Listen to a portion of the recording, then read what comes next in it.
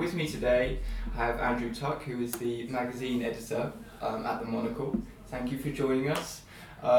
If you could just tell us a little bit about what you do here, and how long you've been in the role, and kind of the things that come along with your job title. So yeah, I've been here since Monocle started, which is a decade already, which has flown past in no time at all. And I do the traditional job of an editor, which is the commissioning and overseeing of the stories that end up in the magazine, end up in print. But like all media brands these days, we're a little bit more diverse and try to be a bit clever about what we do. So we also have a radio station, we have a books business, we're also sending out daily emails to people, and all of that comes into that world of journalism that I oversee. So I can't say that I run everything every day, thank goodness. There's loads of amazing people around here. But hopefully at some point during the day or during the week, my gaze falls on things to make sure that everything feels part of one story, of one brand. But yeah, it's everything from overseeing the selection of photography or stories through to the hiring of staff. Great.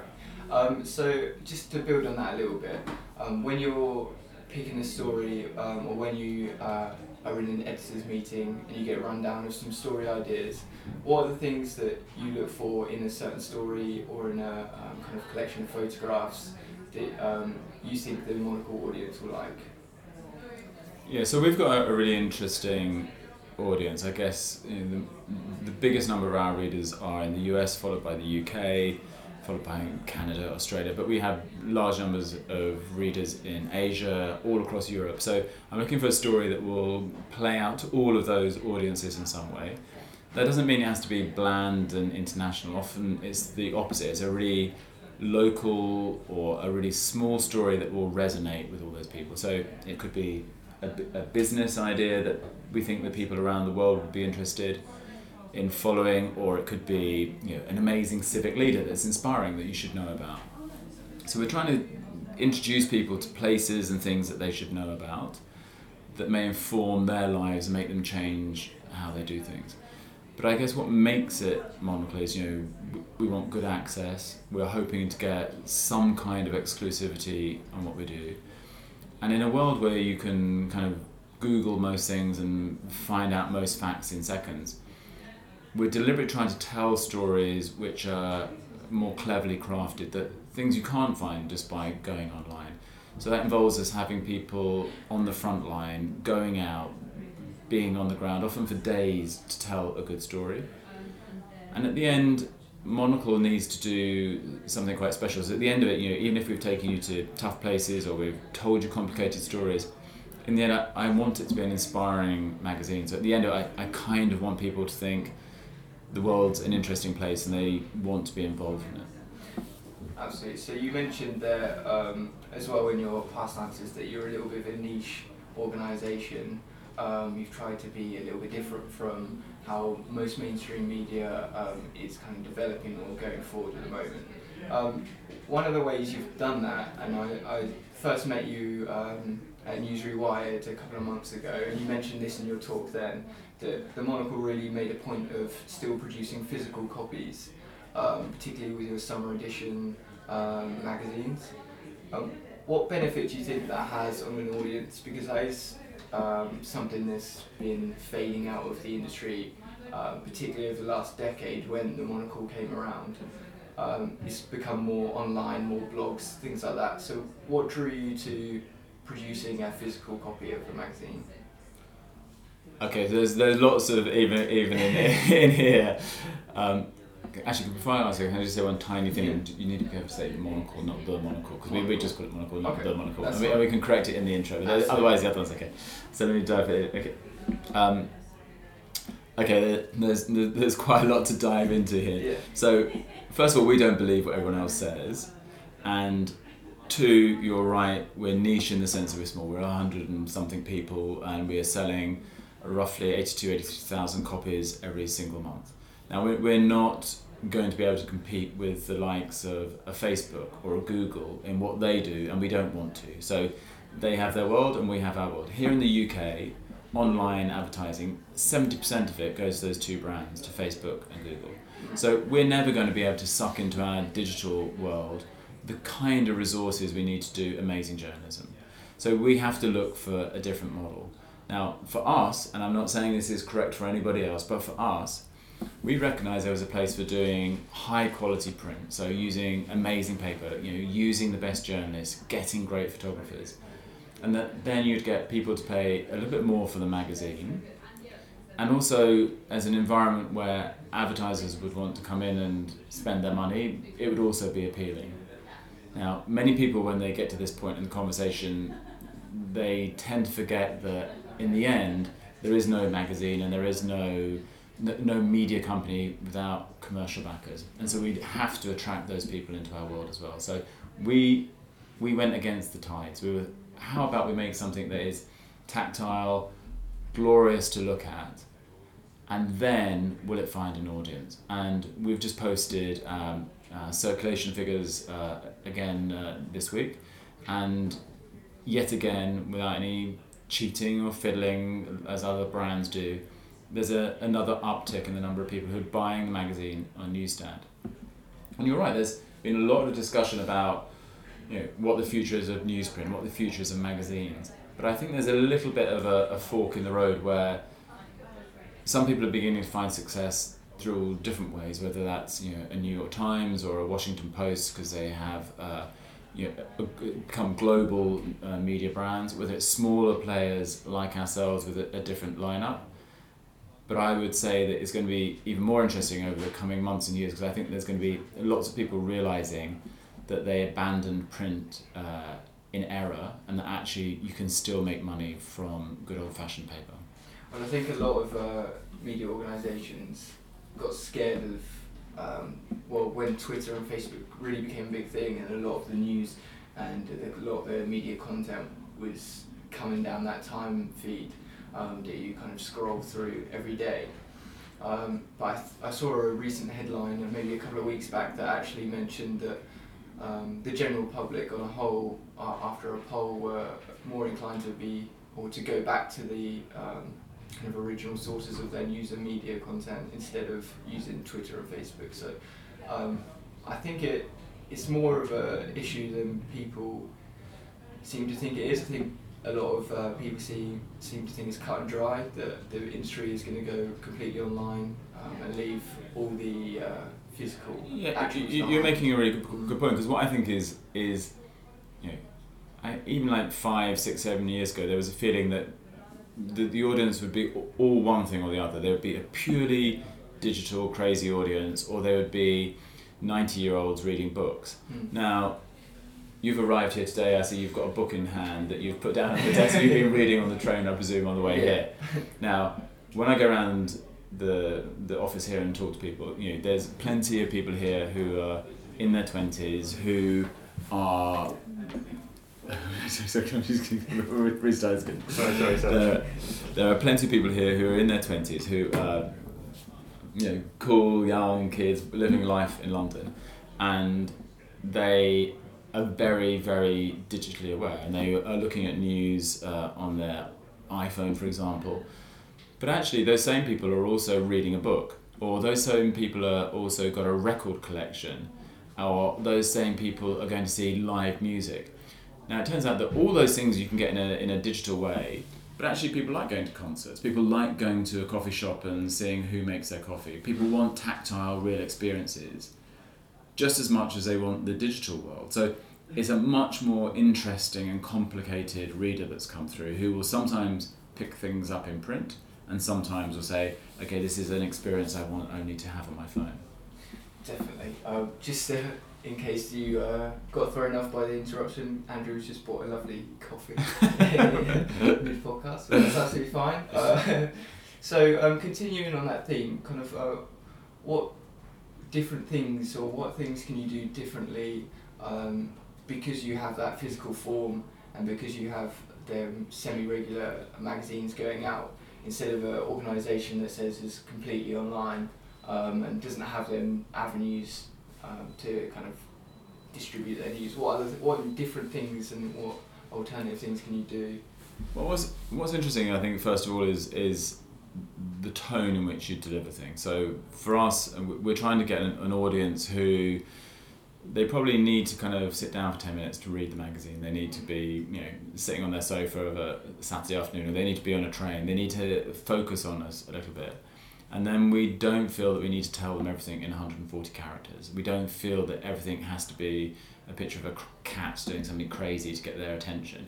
That we can give them things that are long form, more in depth, more analytical, and a little bit slower in their approach. So we do lots of digital things. Our radio station is a pure internet radio station, and every single show, like your podcast, goes out on iTunes. And we like that world and we make the most of it. But when it comes to print, it allows us to tell a more reflective story. And I think, again, you get this impression that nobody has an attention span anymore and that everything has to be done super fast. But then how do you explain the success of the new documentary makers, where they're telling stories across hours? There was an amazing O.J. Simpson documentary, obviously, recently, which was told across, I think it was like 16, 17 hours. Yeah. Now, the audience there wasn't old people, that was aimed at a young audience. And people do have an attention span, so we're just trying to be on a little bit of a different scale in how we do things. And if you think of it, that range of your day through high speed to slow, we'd rather be in the bit where you're easing down and you're thinking about reading something.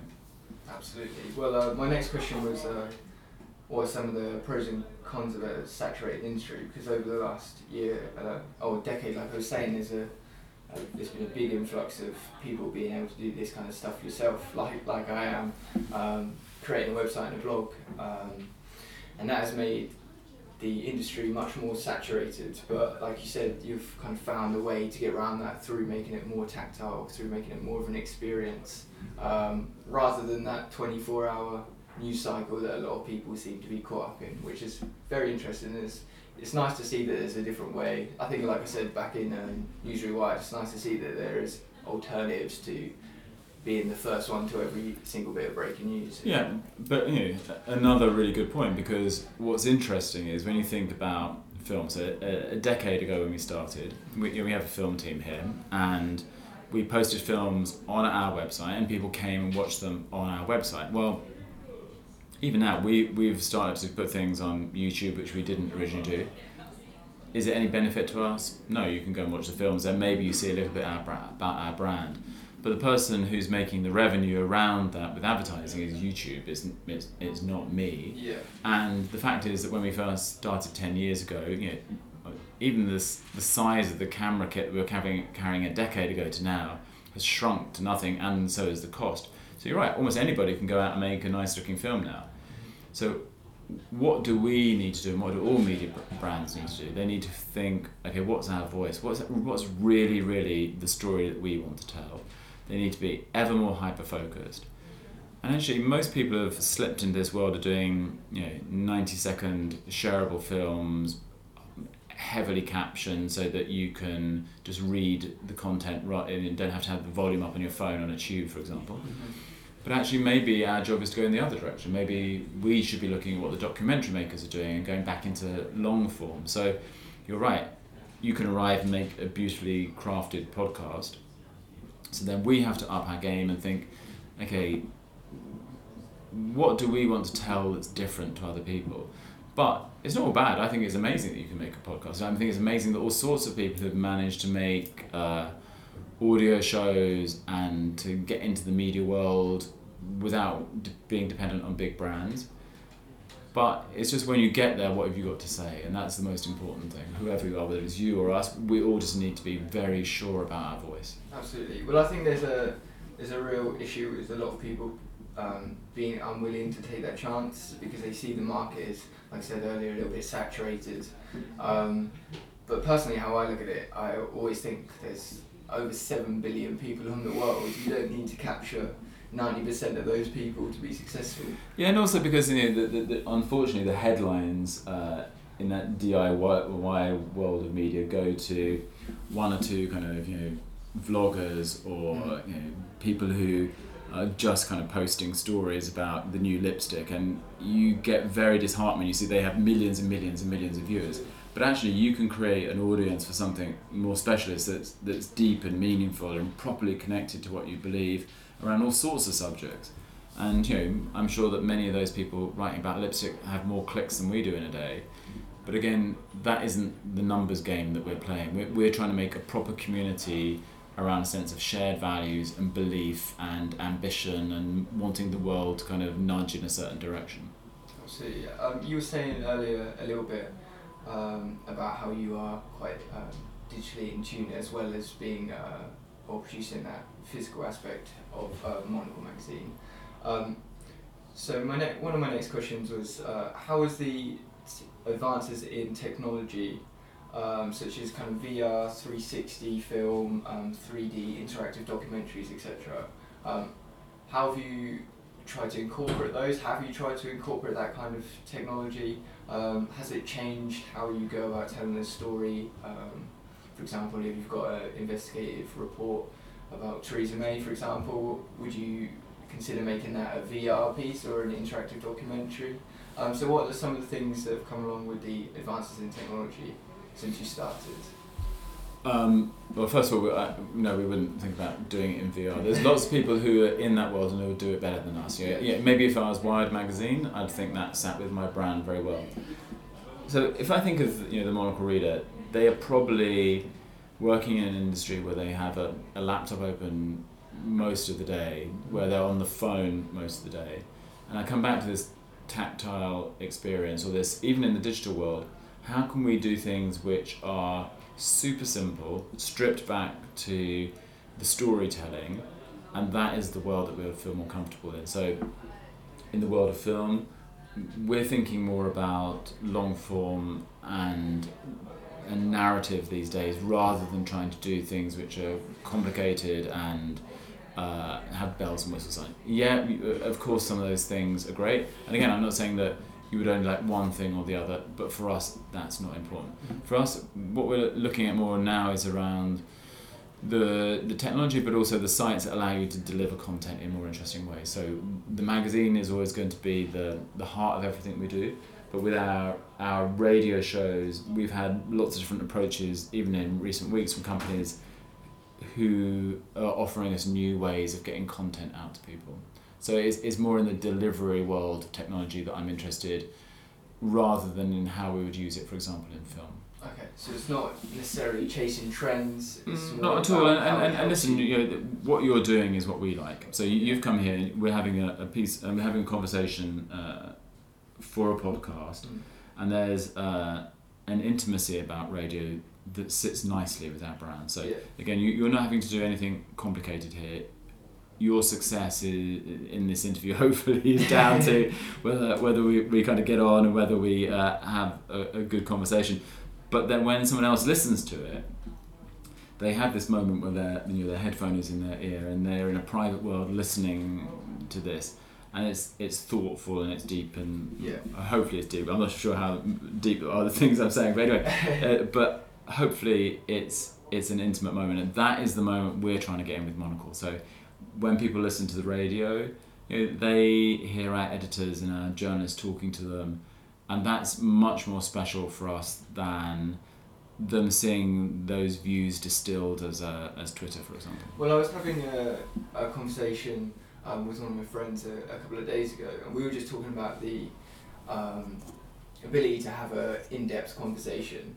And I was saying a lot of people these days, or a lot of even industries these days, seem to focus on the masses. They want to reach the masses and engage with them that way. But a lot of what I've found just by having conversations with people or listening to podcasts, a lot of the meaningful and some of the best conversations you have are actually one-to-one or in smaller groups, instead of trying to speak to 500, 1,000 people at once.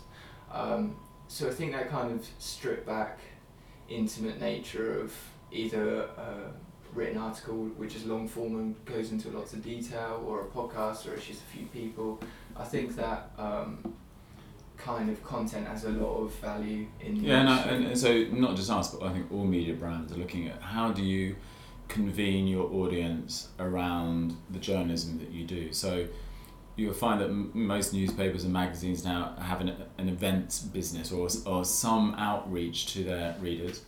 And I guess across the year we do maybe 60 events. We do a big conference every year. We're doing a mini media conference here in London. Now that's a chance for us to say to our readers and our listeners, we'd like to see you. Come and join us for an afternoon. Come and have a drink with us.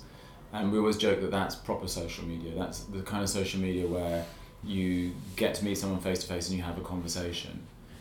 And again, it's good for finding out stories and looking after your readers. But it's also this sense of a club is a bit overused word, but how do you make people around your brand feel some sense of ownership of it? Yeah. And that's by being welcoming, and that's by encouraging people to kind of come in a room with you, have a drink, have a conversation, come and see an event, come and see a talk, come and see the radio live, all things that we do, just to make people feel that this is their company. So how many of those kind of conferences would you say you do in a year?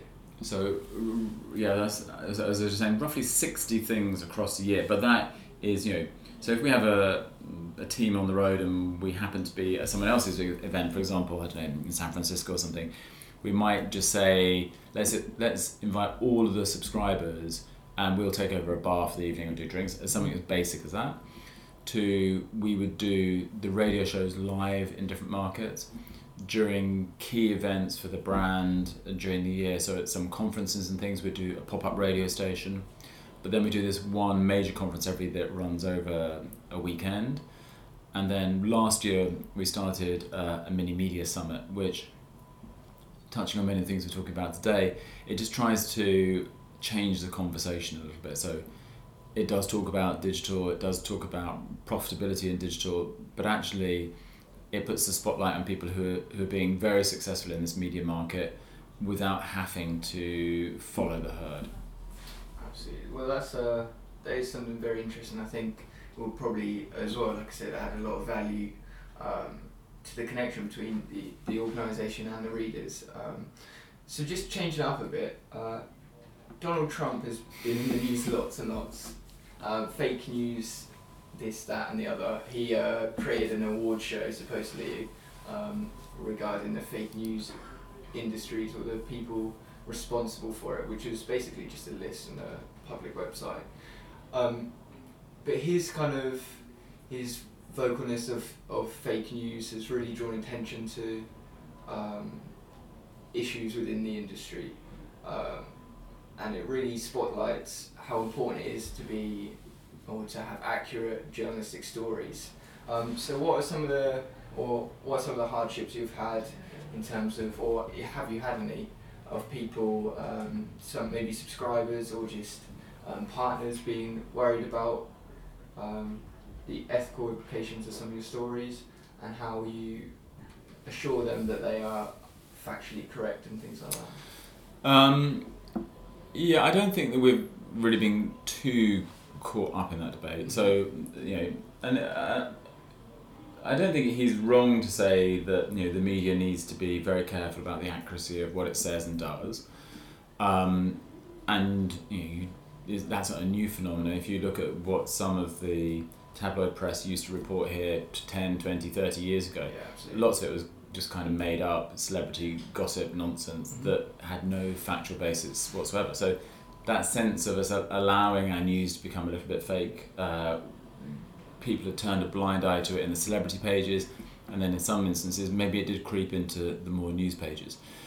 So I'm trying to think of a more contentious issue. So a good example is whenever you do, for example, a report about an issue, for example about Israel or with a Palestinian angle, it's a hugely contentious issue. So first of all, you have to be scrupulous to check your facts and make sure you're correct. But even what you call people and how you call the land and how, is it a territory, is it a country, is it an authority, is it a government, all these words, you have to be so careful, because you will antagonize somebody on one side of the argument every single time. Yeah. So for some people, they don't wish to see either side even reported on. So we do cover those stories, and they can be issues for us. Now, we had a cover many years ago which happened to have on the cover, it was a story about organisations that you call in an emergency. Now, one of the organisations that we covered was an Israeli organisation which is incredibly good at, after an earthquake, finding people whose bodies, or who are still alive but buried in the rubble. And they did that, and their skill set came about partly through war, that they had been so good at looking for people in bombed buildings. Now, wherever they are in the world, it's quite likely that if there is an earthquake, the Israelis will say, we'll send a team. We shot the team, they ended up on the cover. Now, in some Arabic countries, when they realised there was an Israeli on the cover who had come from an organisation that had a military connection, they took the magazine off sale. Now, it's an interesting question. So do you then not put Israelis on your cover, because then you're being censored by yourselves almost? You're fearing. So we've never had that conversation. We were like, okay, we'll lose some readers, but we did the right thing, or we lost some circulation, but we did the right thing. And it makes you very aware when you're running stories that are about contentious places that you need to be very wary. But on the whole, I don't think that many people come back to us to say, I disagree with the facts, but often it's perspective. So even Donald Trump's a good example. Now, our audience, I think, is probably 99.9% centrist, liberal, the kind of people that normally would not vote for Donald Trump. Mm-hmm. But interestingly, even there, when you're very critical of Donald Trump, some Americans have taken it, readers have been said, look, I don't like your coverage because he is our president in the end, and we are Americans and we have to kind of get on with it. Yeah. So even there, when people don't like the man being criticised, once you're critical, then there will be people who are opposed to what you're saying. So you just have to be very confident that you have said something that you can justify and support, and you really believe in. So it's important as the editor, when those pages are rushing past you, you get a sixth sense that, okay, this is something I really need to make sure that we go back over this one more time to make sure that we have everything right. Okay. So just sticking with Trump a little bit, but I'm not necessarily talking about him directly. So it was reported that Trump's campaign targeted specific individual communities with Facebook and Google ads, like many media organisations will, just with promoting their stuff. I understand you don't use Facebook or Google that much, if at all, so this will differ a little bit in your answer. But when you say you present a news story on Palestine and it's a say it's a slightly anti-Israeli leaning piece. So just jumping, I don't think it'd be anti-Israeli. I think it's just the very nature of covering Palestine. For some Israelis, they would rather you didn't cover the story. Yeah, so if it's even if it's seen that way, let's say, do you find, or do you think that you have a ethical responsibility to then write a piece on the contrary? Do you think you have some kind of responsibility to avoid your readers to fall into the trap of confirmation bias? Is that something you deal with in your editorial meetings, or is that something that you kind of don't think about too much when you're producing your magazine? So our radio station, for example, is an internet-based radio station. I'm not covered by British broadcasting rules, or the majority of them. Yeah. Our magazine is aimed at a very clear audience.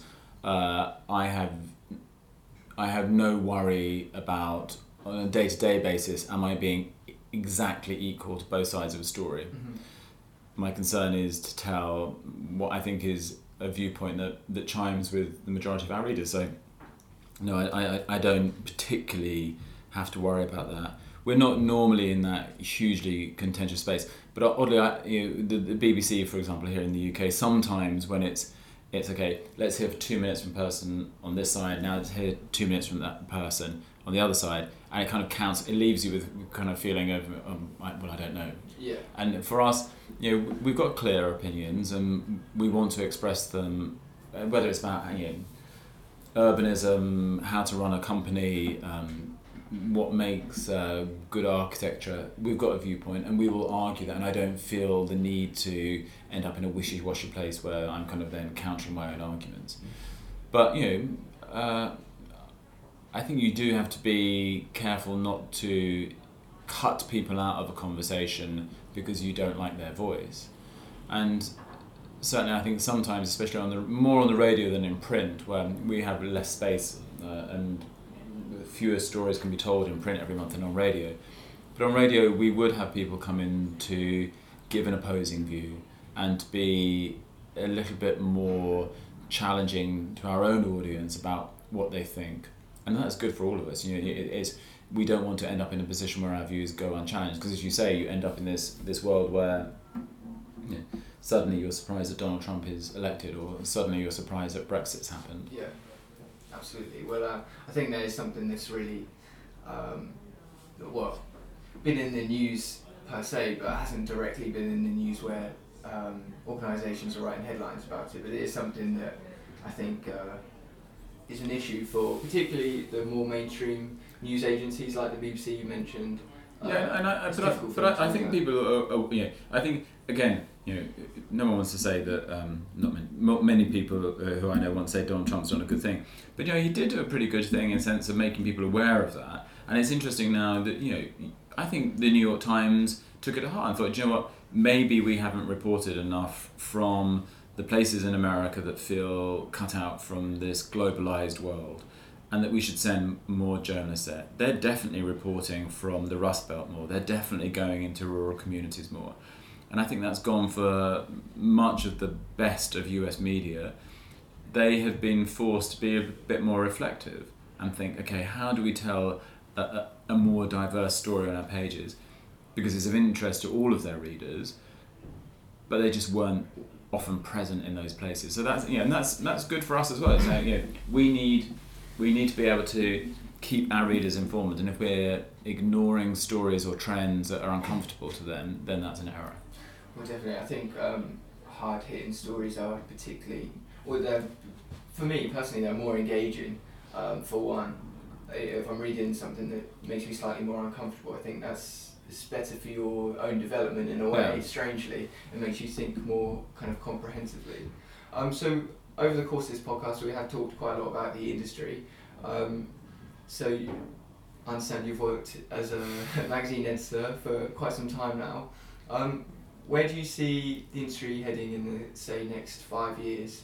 And for some people who are, like myself, just recently getting into the industry, what paths do you think a newer crop of journalists, filmmakers, photographers kind of fitting into the industry?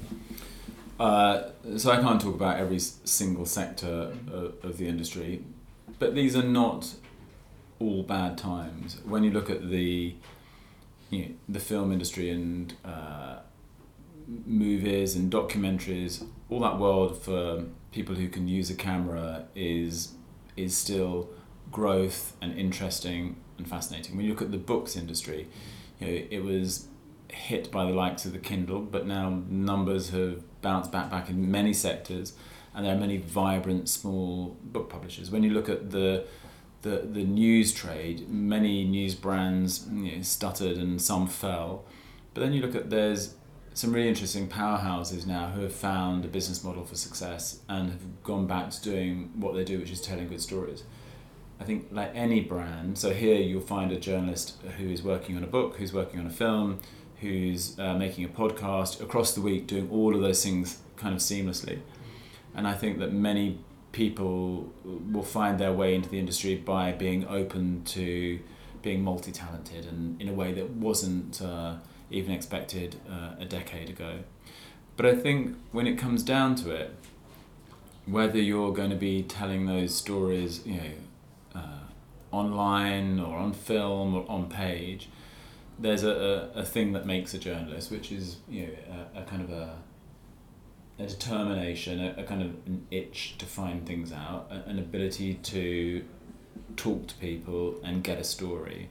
Now, I'm sure it's been the same for a journalist in every single generation, that if you have been stung by that, and if you feel that, then there's going to be a place for you. And we see it here often. People come through and they're kind of a bit vague about what they want to do in their life, and maybe they're going to be a journalist, or maybe they're going to do something else. But then someone comes through who's like, do you know what, this is the only thing I'm going to do, and I think I'm good at it, and you see it in the way that they gather information, and those people will always find a home. The person who can track down a proper good story. I think when we were at that conference, it came up this notion of content, and this is the thing that worries me a little bit about many of the jobs that people get pushed into these days. It is content production, which seems little more than I don't know.